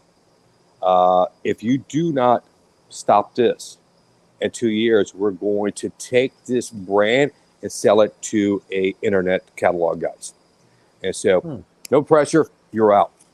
And so we started to make cigars for CAO. And the first cigar that we introduced to the market was Osa. And Osa was kind of the great cigar that got better over time, because at the beginning, bro, when I started to introduce myself, do events and all that, bro, everybody's, you guys are going to destroy CAO. You're the big company. You don't care about your companies. You're going to just make it a mass production cigar from General Cigar. I said, bro, don't blame me. I'm here to do my job. I'm just doing my job. And so Osa was okay. And then I got too big for my britches. And I wanted to connect where CAO was based in Nashville. And so I did a series, a cigar called Concert. So Concert was a epic failure. I mean, it was off the market in less than 18 months. It was a record at that time for a cigar that General Cigar introduced to the market and got off the market in 18 months. So I have 2 or 3 records. I have most sales and events, most sales for a cigar line, a Flathead, and also I have the championship cigar that was taken off of the market so quickly that even a dead line that General Cigar have done in the history had 2-3 years worth of trying. But Concert was get it off the market. It was a bad cigar, yeah. It was a presentation. Kevin Shea said it was awesome. What we learned was presentation means a lot because a lot of guys saw that box and, oh, it's a gimmick. What is this? Music, a concert speaker? We're out. You know, bro, taste the cigar. You know, now, because they're already setting their mind. I don't like this presentation, so I'm not going to like the cigar. And that's what happened. Because I knew that for a fact because I was doing events and sometimes I took out of my pocket, hey, try this. If you don't like concert, try this one. It's unbanded.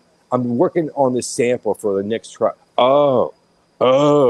Now, if you can launch this cigar, I would buy really, and then never saw, hey, the band in my pocket is called Concert. Yes, here, look at that.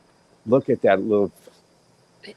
And my compared to today, though, Rick. Yeah, but compared to today, this is not gimmicky. You know, it's funny. Exactly. Yeah. People aren't ready for it. You're right. Yeah. Yeah, but we learned from that, and we learned that the blend wasn't bad, but the presentation. So we get a market. So now I'm forced. Okay, guys, it doesn't look good. Yeah, you know, right. We're going to give you one more shot, and the shot was to launch the cigar. And I was working on a project. They usually give us a year. 6 months for the blend and 6 months for the presentation, the story that, you know, kind of tells the story about that blend. And everything that they did was marketing driven. So the name was created by marketing. The blend was created by marketing. All they did for us are like, this is the blend we want. And they wanted us to take all the world blends, whatever world series that we have, and make it one cigar. So they wanted like 7 fillers, 1 binder, and 1 wrapper. Like, that's 8 or 9 tobaccos fighting each other. And so, well, that's your job.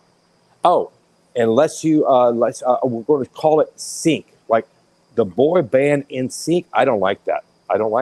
Well, again, it's not your job to like it or not, but your job is to do it. And so we're working on the project, and then they showed me the box. And when I saw the box, I was like, okay, I'm done. I'm not going to be able to represent the cigar. I'm not going to be able to step up to anybody and say, hey, enjoy this cigar called Boy Band NSYNC with this rainbow that threw up on a box. It's just horrible. And so I remember calling Dan Carr, the president of Gentle Cigar at that time. I was in the factory on a Monday. I said, bro, we're done. We can't get this blend down. Have you sold the box? You like the name? The name is kind of, but that's not my job. I'm the president. But how about the box? Yeah, the box is, I don't like it. Well, you need to stop this project. And he said, no, we're too far. Ricky, we're only 2 months from the trade show. We need to row 75,000 cigars for the trade show. So we need to blend this week. I said, bro, I'm done. He says, what are you going to do? I said, bro, allow me to create a new cigar. He said, Ricky, you're in the factory. It's Monday.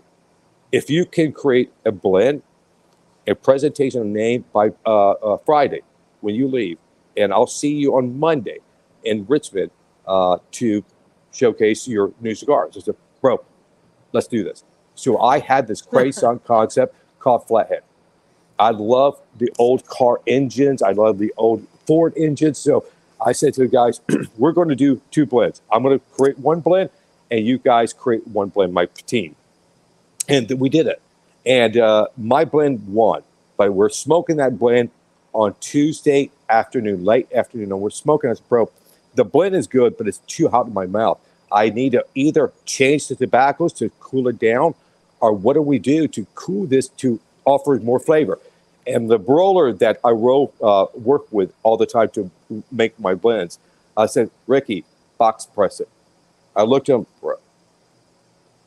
Okay, let's box press. We knew that was going to cool the cigar smoke on your mouth. So, okay, box press 1, and we'll smoke it tomorrow. And we smoke. Okay, we got it. Okay, let's go to the box factory, and we just purchased a CNC machine that cuts lids.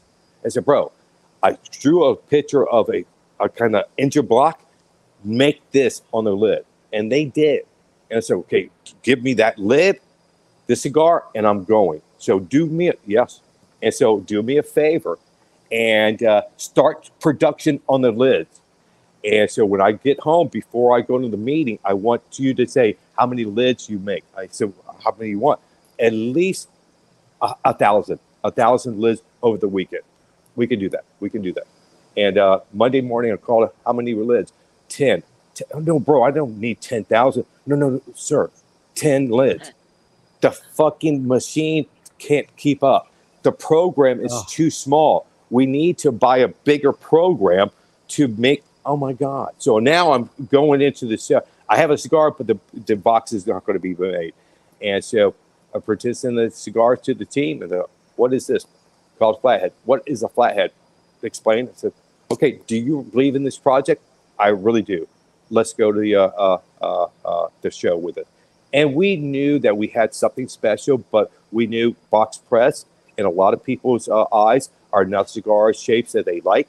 So about a third of the market will refuse to try it because they just don't like that shape in their mouth. But we go to the trade show, and little by little, people are like, what is this? What is this? What size? We have all the way from a Lancero all the way up to 7 by 70. Craziness. And so, okay. And it just took off. And I remember 6 months later having a meeting.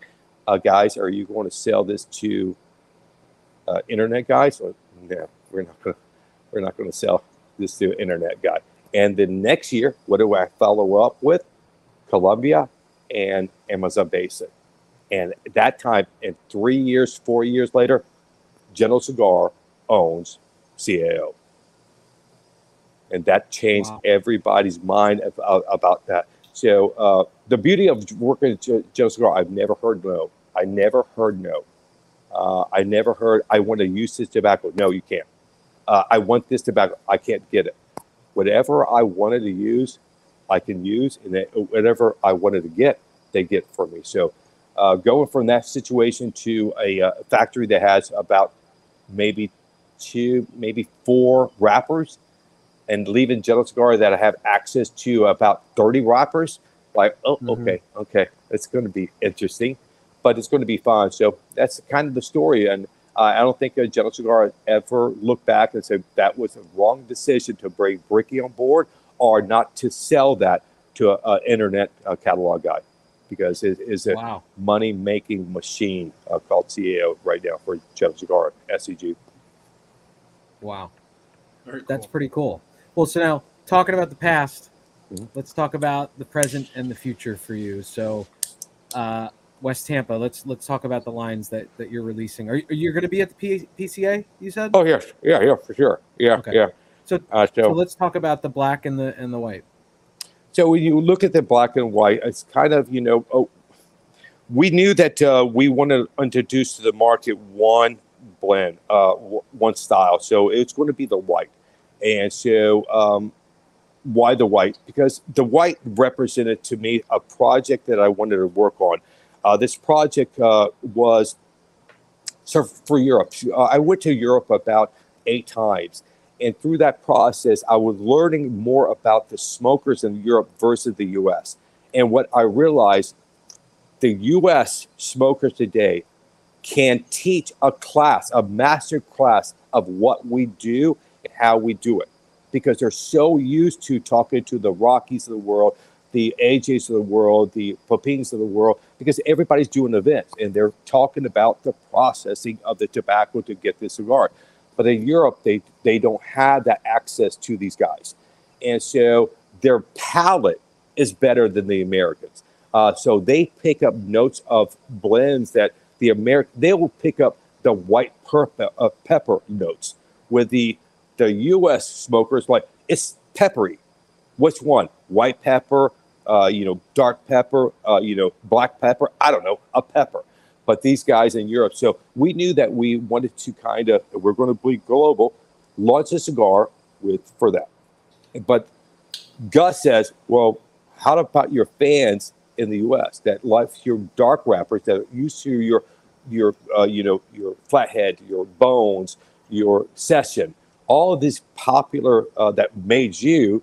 What about them? Okay, you're right. So let's make a black version of that cigar.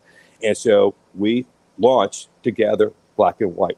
So when you look at the white, if you look at the blends, are kind of almost the same wrappers. So one is Ecuadorian Habano, a pink wrapper. So it has a kind of in the barns, when we looked at tobacco, it looks pinky, not yellow or brown or blonde. It looks kind of a tint of pink. So they named it pink.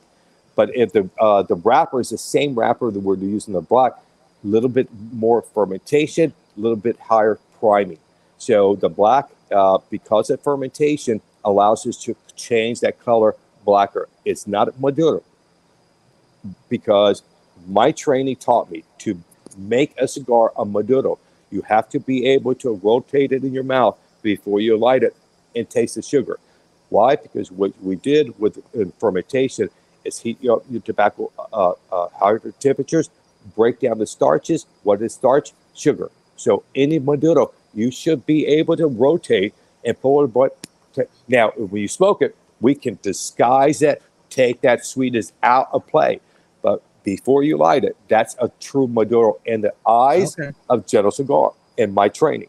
So if Rocky Patel says black is Maduro, why? Look at the wrapper. That's what he believes in. It's good for him. But for us, in my training, you have to be able to taste that sweetness, that sugar, before you say on your box, Maduro. So if you look at, so what you discover for me when I smoke the white citrus with a finish of nuts, a peanut, something maybe not salty, but a nuts flavor in the fidget. When you look at the black, more body, more spice. So we're kind of playing opposite. With the white, I want to really focus on the flavor of that wrapper. But the black, I want to really highlight and bring in the front my blend to create that spiciness, that more body for that cigar. And when will these be available for people?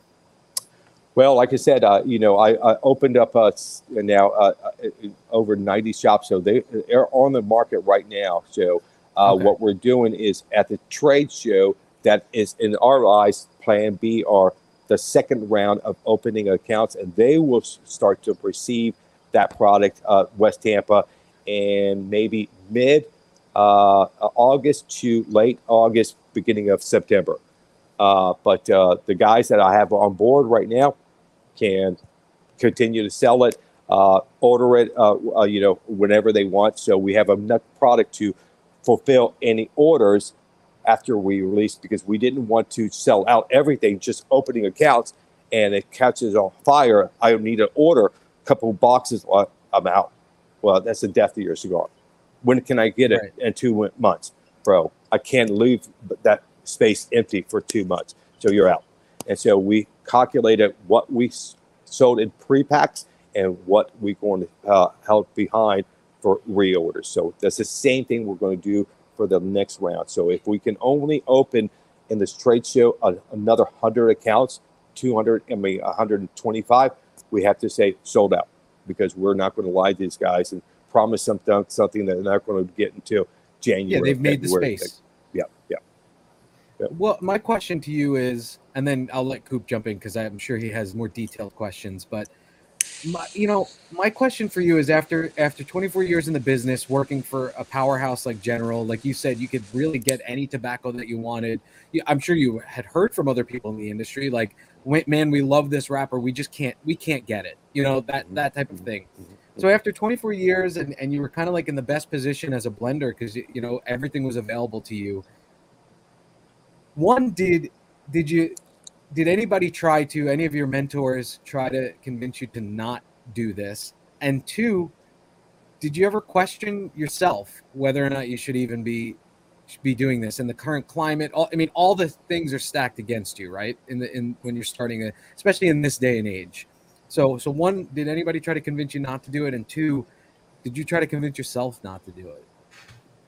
No, I have a group of people that I really trust and respect, and I reached out to Ernesto, I reached out to Benji, I reached out to a handful of players in the Eric, So I've reached out to these guys that I think are my friends.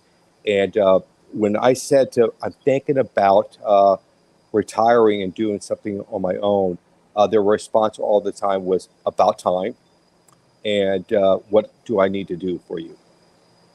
Wow. And so when I was, told that, all my worries of am I doing the right thing, that timing is right, or I'm picking the right partner, all that just went away. So when I had the belief in people that I respect are over me in my eyes, my mentors, and I considered, Eric a mentor for me because he owned his own factory. He didn't work for somebody. He blood, sweat, and tears built this from nothing to something. And so when he says, bro, do it. It's your time, and I will be there for you if you need anything from me. And so, let's go. Let's go to work. And so I don't worry about tomorrow, and I definitely don't worry about yesterday. I just live my life today. I really do. And what that's going to happen is going to happen. I know this. Somebody's going to smoke cigars. Somebody's going to bring in new cigars. If you believe in your project, if you believe in your product, you have a fighting chance. And all I need is that door to be open. And it's my job to sell it the second time, the third time. Your job is to sell it in, get it to the shop, and then kind of share that with your fan base. It's my job to make a blend that they want to go back to. So all I need you guys to do is open your door, open your humidor for me, and I'll do my job. I'll do my job. Is it, bro? You're in. You're in. Couple technical questions before I turn it over to Coop for the hard-hitting questions. But so Randy Bush is asking about the price point, and Charlie is asking about the box counts. Box counts are 20. Price points, depending on where you're at in your tax situation, $8.99 for the Robusto, $9.99 for the Toro, and $10.99 for the 6x60. Okay. Price well. So Rick, obviously there's future projects that you're going to have, and I'm not really going to drill into those with you because I know it's still probably a ways away, but is the plan you're going to still work with one factory, or are you going to work with many factories? How are you going to work that going down the road? That's a great question. I think, we'll work with multiple factories. What I learned from General Cigar, being a company that owned 3 factories, I was amazed when I was done with training in the DR for a year. I thought I was ready to do my job, and said, no, you need to go to Honduras and learn their process. Like, this is the same company. Now, every factory runs different. So what General Cigar has is not a McDonald's franchise and one in, the DR, one in Honduras, and one in Nicaragua. What they were smart enough to do is say, we already have a factory that produces this style in the DR. If we're going to buy a new factory, we need new styles, new ways of fermentation, new techniques to offer us something different. So if you look at General Cigar or FCG, what they own is 3 burger joints, but not all McDonald's. One is McDonald's in the DR. They also own a Burger King in Honduras, and Wendy's are 5 Guys in Nicaragua. So at the beginning of the day, all 3 of those burger companies start with the same thing: a beef patty and a bun. How they process it, what they add to it, how they present it to you is different. But at the end of the day, the core is the same. Tobacco is the same. How you process that tobacco makes it different. So knowing that was a value to General Cigar is going to also be a value to me to work with other manufacturers. Not only give you some end manufacturers out there, if you're known for a full body, spicy cigar, you're going to have problems developing that mild, creamy cigar because you're not used to working with that style of tobacco. And so for me, one project will dictate who I'm going to work with, because that project that I want a high-end cigar, maybe Garmendia can't reach it. Right now, he has no access to Connecticut broadleaf. I know in my heart I want to do a cigar with Connecticut broadleaf. And so who has access to that? Who can I work with to bring forth that blend that I have in my mind using that wrapper? So I'm going to be forced until I control a factory myself, but I have to work with other players, and those other players have been coming after me left and right too. So I've been receiving calls for a lot of manufacturers. Bro, think about me. I would love to work with you and make a cigar for you. So as another benefit. That's good. That's good. I mean, that's a good thing to hear. Are you going to? I understand for this project, the black and white, you really couldn't probably get his hands on in the factory as you wanted to, just because it was the circumstances. Is that the plan going forward, that you'll be a lot more involved in the factory and the blend development? For sure. You know, again, the reason we chose Garamendi, he was closest to my image, even if I was making the cigar, and what that should taste like and perform like. So that was, to me, like, okay, I want to work with this guy closer. But any factory from now on that I work with, I will be in there selecting tobaccos from all the way from the fillers to the wrappers, the binders. I wanted to use this. Show me what you have to offer me, and I'll start to do my job. Now, again, I'm used to working with a team. So my approach is always going to say, okay, I'll give you 2 or 3 blends that I want you to create, but I want your team to create 2 or 3 blends. Right. And hopefully one of those blends from somebody, either me or them, are going to be like, bro, this is a variety about everything. And sometimes it's going to be those blends. I'm happy to say, hey, bro, that guy, that company made that blend with my approval. This blend I created by myself. So I don't care about patting my back, or I control everything. That you're lying to anybody, because people, I don't care how big or small your factory is, there are other people working on your projects, giving you cigars. So sometimes you're just sampling and say, bro, this beats my blend. So let's go with that. So I'm not a guy that said, well, it's not my blend. So, you know, I have no problem to say, bro, I did not, like with West Tampa, I did not blend this cigar. But this cigar, I gave them directions, and they got as close as I could come for the directions I gave you. So that's the reason I'm launching this blend by this guy, but knowing what I wanted from that cigar. I don't need that crap. I don't, at 62 years old, bro, I'm done with the, you know, it's all about me, look at me, and look at me. I don't need that anymore. I just want everybody to do their job and make everybody proud. You are the youngest looking 62-year-old I've ever seen. Yeah, I love that. I love that. I'm not kidding. I mean, I don't think anyone would argue that. Yeah, it's fried chicken, cigars, and Coca-Cola. Is my secret.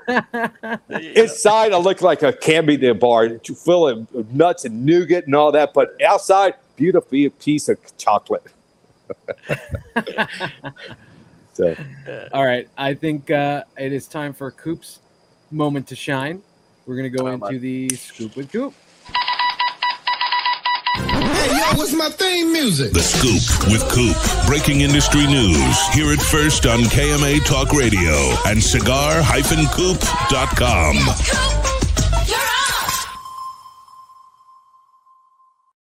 All right, so at the cusp of the PCA trade show, I'm sure Coop has a crap load of news to talk about, with no teasers, of course, and no rumors. Cigar-coop.com for all your cigar news needs. Coop, what do you got? I'll tell you, this was the busiest news week in the cigar industry in at least 3 years. I can imagine. There was a lot that happened. We're not even going to get to a lot of it. But let's kind of just pick up where we left off with the Tim Osgood return. So it was kind of, some people were surprised, but there were, like, when you start creating Instagram pages and you see trademarks out there, it wasn't a total surprise to a lot of people, is what I'll just say. But he is back. Now, one thing, him coming back, is he's formed a company called Osgood Family Cigars. and that's going to be his company. But he is also it's also been announced that he's a partner in Crown Heads right now. So, he's based in Nashville. Crown Heads is based in Nashville. Crown Heads is actually going to handle the distribution for his brand. He's going to be working with Tabacalero Pichardo, which is Ace Prime's factory, and Crown Heads distributes Ace Prime, and they work with that factory. So it's kind of this, contingent or family, if you may. And Tim, from what I understand, is going to be at the trade show. He is going to there's 2 cigars that are coming out. The regular production cigar is a cigar called Bosphorus.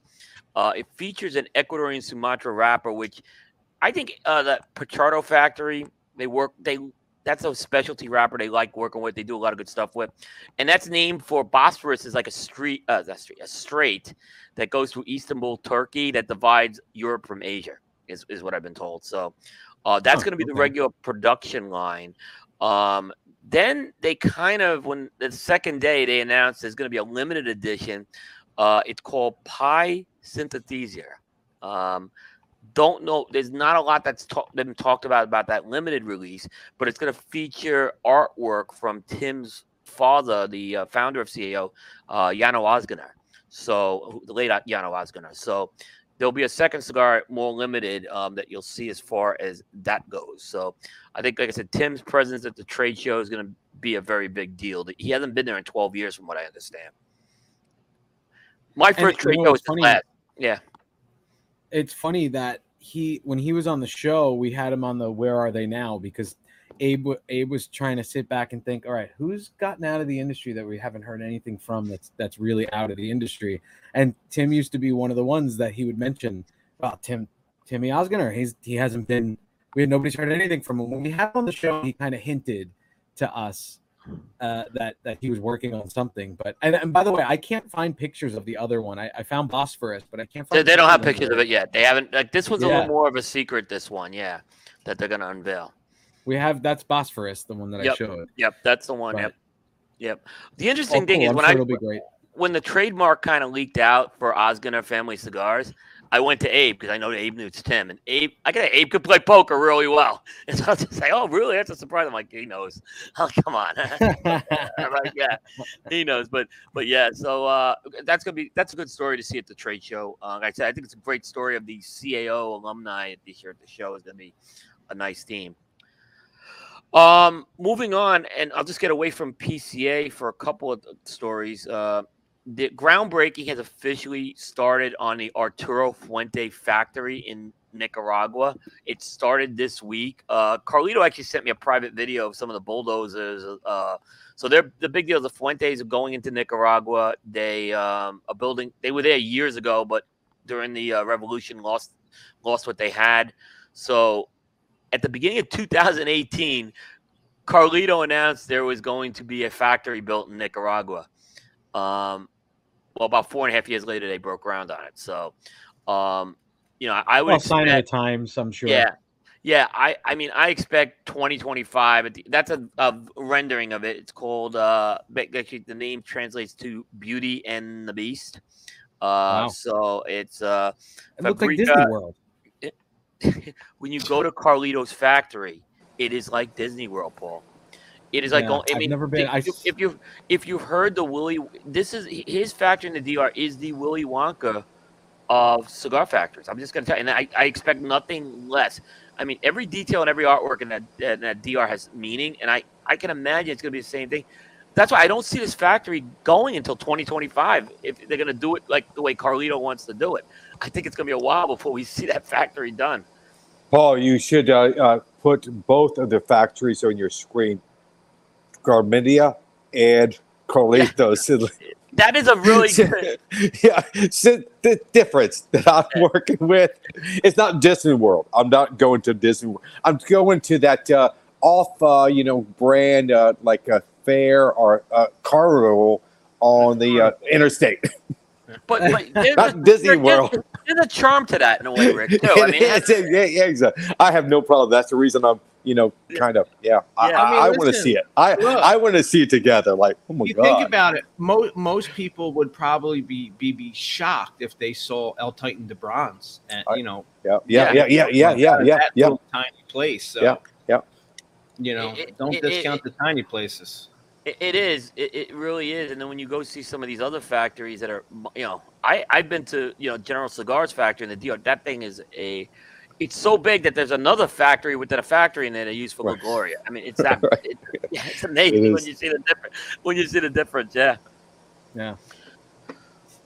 All right, we'll keep with what's going on, kind of in the Fuente family, but the Mirafals family that they supply a lot of the Cameroon wrapper for Fuente. They do a lot of international distribution. They're bringing their own brand back to market, and they're releasing a series of cigars called the Master Blend, and the first one's going to be called the Richard. It's named after Richard Mirafal, who is the company president's late father, Jeremiah Mirafal, and he's the guy who basically kind of made Cameroon tobacco a big thing. He was a big tobacco broker, getting stuff out of Cameroon. So the cigar's going to pay tribute to him. Paul, I should have sent you the picture of this one, but this is a line. I got it. I'm getting it right now. This is a line that basically they're calling it Uber Luxury. It's a line that's going to be basically they're trying to build a very expensive cigar for the luxury market. It's going to retail at $86, right?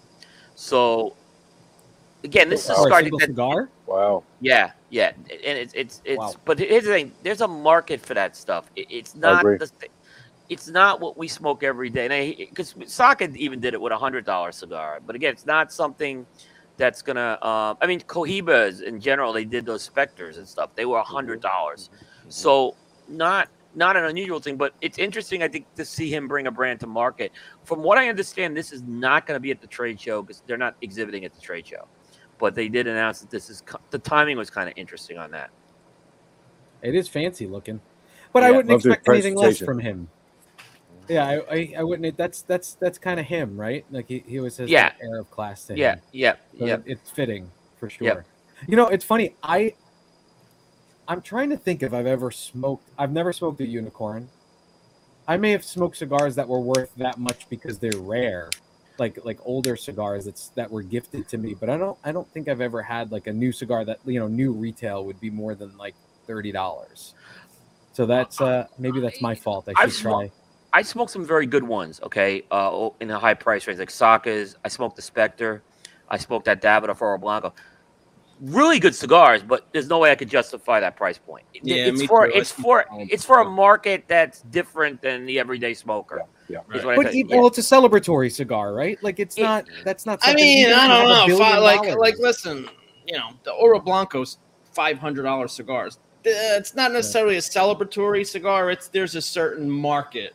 Right. It's for the Rolex, Lamborghini crowd. Right. Right. Yeah. Well, listen, man. Don't say that. I have a Rolex. I'm not that guy. I'm not buying $80, $100, $500 cigars. Like I think. I don't know. I feel like that's something when your first child is born. I mean, we're not talking about your used Datejust Rolex. But guys, what about Cuba right now? Cuba cigars they're doing just a regular Cuba cigars now, reaching 20 to 30 euros. Right. So they're getting used to the price points, and the fans of those lines are like it could say it's not the regular cigar guy out there. It's a guy that I want the most expensive cigar you have on the market. I'm just sold my company for $1 billion. So I want that cigar. Right. Yeah. Jeff Borshowitz, of Corona Cigars told me stories of people coming into that store asking for exactly that. He has requests for that. So I could see that. And look, this is a very small production that Mirafal's doing. I think it's like 600 boxes a year of the blend. It's not a big production. It's obviously big because of the name, but yeah. You can see there's a little ashtray that's packaged that slides out of that box too. Yeah. So it's a cool. Different cigar, different market. People tend to get all bent out of shape. Like, why is it so expensive? But people buy expensive cars, and stuff like that. So there's a market for it for sure. There's a market for it. Exactly. I'll mention one quick thing. I know we're running a little late, but there was big news out of Oliva this week. Oliva last year purchased a bunch of brands from the Reyes family in Honduras. One of them was Cuba Aladias. And this week they announced the blends they're doing for Cuba Aladios. It's interesting because Oliva has their own factory. They're known for making their own cigars, but they contracted out both the blends. There's a limited edition cigar that's going to be done by Ernesto Perez Carrillo Jr. So that's interesting. Oliva producing a cigar in the Dominican Republic. And the actual, what they call the original blend is going to be the regular production blend. That's going to be produced by Julio Aroa in Honduras. So kind of an interesting move that Oliva is making, contracting out these two blends to other countries, other factories. We haven't seen it. And I think it's going to be interesting to see where Oliva goes with some of the other brands like, Puros Indios, et cetera, that they acquired. But and that cigar will be at the trade show this year. Cool. Yeah. What else you got, Coop? I'm going to, there's a lot. So I'm going to just say maybe we hold it. I'll just make LaFleur announced the Solis this past week. Casa Cuevas announced Sangre Nueva. Ace Prime has a cigar called Mas Indias. So, wow. Ernesto announced the Pledge in Alonzo. Yeah, there's a lot of stuff. We'll have the link in Cigar Coop on that, where you can see all that. And go to cigarbigboard.com if you want to see what's going on at the trade show. We're working that 24 hours a day, that website, where we have who's going to the show and what they're releasing. So, well, tell me, Coop, what about your preparations? Because you're bringing a 4-man team out? 4-man team out. And Rick, we've already booked the appointment at your booth, so Perfect. So appreciate your folks reaching out to us. The way it works is I am not going to be doing the interviews at the trade show. Bear Duplessis will be doing the interviews. And he did a great job last year. So he did a great job. I prefer doing the hosting like in a setting like this, but Bear's good on the man in the street interview. So Bear's going to be doing that. Ben Lee is going to be basically our videographer and post-production, and maybe he'll do some interviews, I'm sure, participating, as all of us will. Aaron Nielsen, he'll be doing the photography and again participating in interviews. And I'm going to be the guy doing all the write-ups. So I have a lot of note-taking I do. And that's last year we kind of found our way, the 4-man team, and this year I think we have much more of a groove. So our goal is we're not going to report on 150 booths. I think we're looking at about 60 to 70 of the key booths is what we're going to look at. And what everybody wants to know is who's going to be in the compound. What's the compound look like? Because you do a media or a cigar coop compound at least. Yeah. Or are you doing a media compound with a bunch of guys again? We do. It's a combined compound with myself and the Palace folks. We get a different place every year. We selectively invite people, and it's not just to because we want to make it elite or exclusive. We just can't have big parties there, so we have to kind of control the crowd. So does anybody ever just show up? Like when Saka was there, I think I saw videos of Saka there. Yeah, they show up. I mean, just show up. They show up because word of mouth gets out, and we put he came at midnight, right? So Saka's come there. Herklots has been there in the past. So the only thing I tell people is it's funny. I banned some people for life. I was told I can't.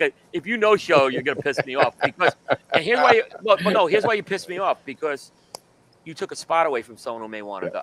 Yeah, so look, if you're gonna come, please come because we don't want to. The idea is we can't have 50 people there because you really can't have that in Vegas. But I did lift the lifetime ban on Juan Cancel Thursday night.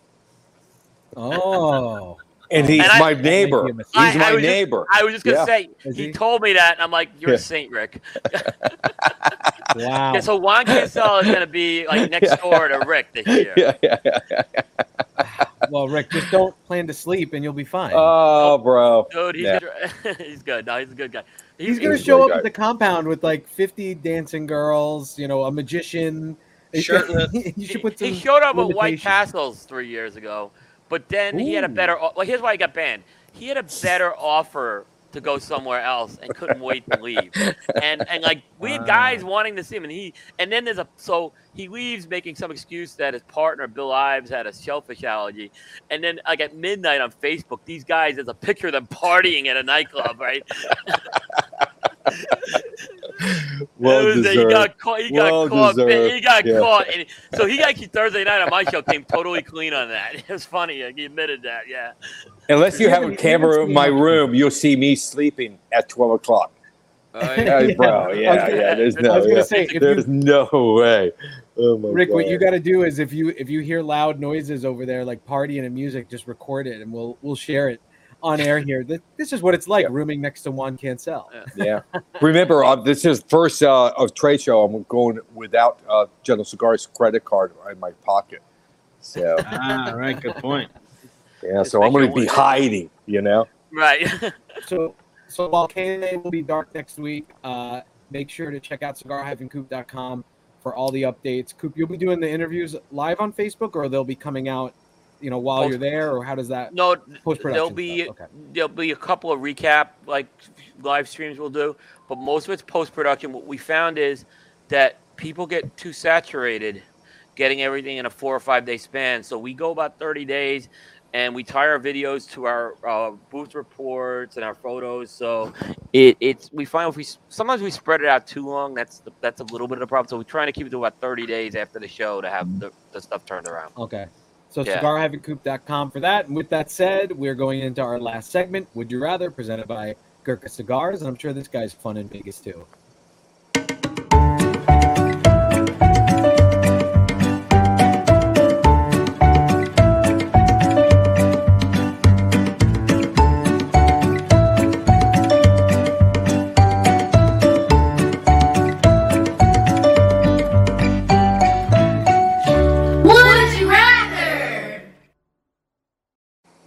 All right, so the way that this game works, Rick, it's real simple. It's just like back in the day when you were in high school or junior high. Would you rather? We're going to give you a couple scenarios. You're going to say which one you would rather do, be, or say. So go ahead, Alex, with the first one. All right, here we go. 3 questions. One's fairly straightforward. Then it's downhill from there. Question number 1. Would you rather hike to a mountain peak or dive to a sunken ship? Dive. Yeah, he's a Florida boy. He's probably he's probably water. Yeah, give me water over fresh air. Yeah. All right, here we go. Question number 2. You're center stage at PCA. Would you rather have to sing a tune or do a dance routine? Dance, because of disco. I'm born and raised in the 70s. There you go. Nice, Rick. Nice, sure. Good job, Rick. Yeah. That's the easy one. Everyone knows my answer. I always sing. All right, here's where it really goes downhill. Would you rather be half your height or double your weight? A double my weight. Yeah, for sure. I can't get any smaller height-wise, but double my weight, because everybody's now saying, hey, bro, you're losing too much weight. Are you sick? Bro, I've been the same weight for the last, 15 years, 143 pounds. All man, 143 pounds, with boots, with jeans, with a flannel shirt on the poo, waving now, 143 pounds. Well, that's actually an ideal weight. Yeah, that's good. For my size, for my bone structure, yeah. But my wife says, you 1 more pound less, you're a bitch. You're just going to be my bitch. Like, God, baby. Wow. yeah, exactly. In the show with that, Oh, man. Well, Rick, we want to thank you for coming on the show. It's always good to have you. We'll be looking forward to seeing all that comes out about you at the PCA show and your continued growth. So thank you again for coming. Thank you, guys. I had a great time, and I'll see you in the show. Take care. Great. And, of course, I want to thank Alex for helping me out and trying to make me look good, even though I keep screwing up the video stuff. And Coop, as always, thanks for jumping in. I think we still have another couple weeks of no Abe, right, Alex? Well, there's I guess after PCA he'll be back. Yeah, after PCA we'll be back. Next show Abe will be back. All right, but maybe if he doesn't feel like doing the show, Coop we'll call on you again. Whatever you need, yeah. I appreciate it as well. Happy to do great it. Co-host, thank you. Thank you guys as well for the opportunity. Cigar-coop.com for all the latest industry news, rumor-free, teaser-free. Guys, it's been awesome. We will be off, as Alex said, next week for the PCA trade show, but we'll be keeping you in the loop on Facebook and, of course, retweeting Coop's stuff. And I won't be because, well, hopefully I'll have Facebook back by then. We'll see.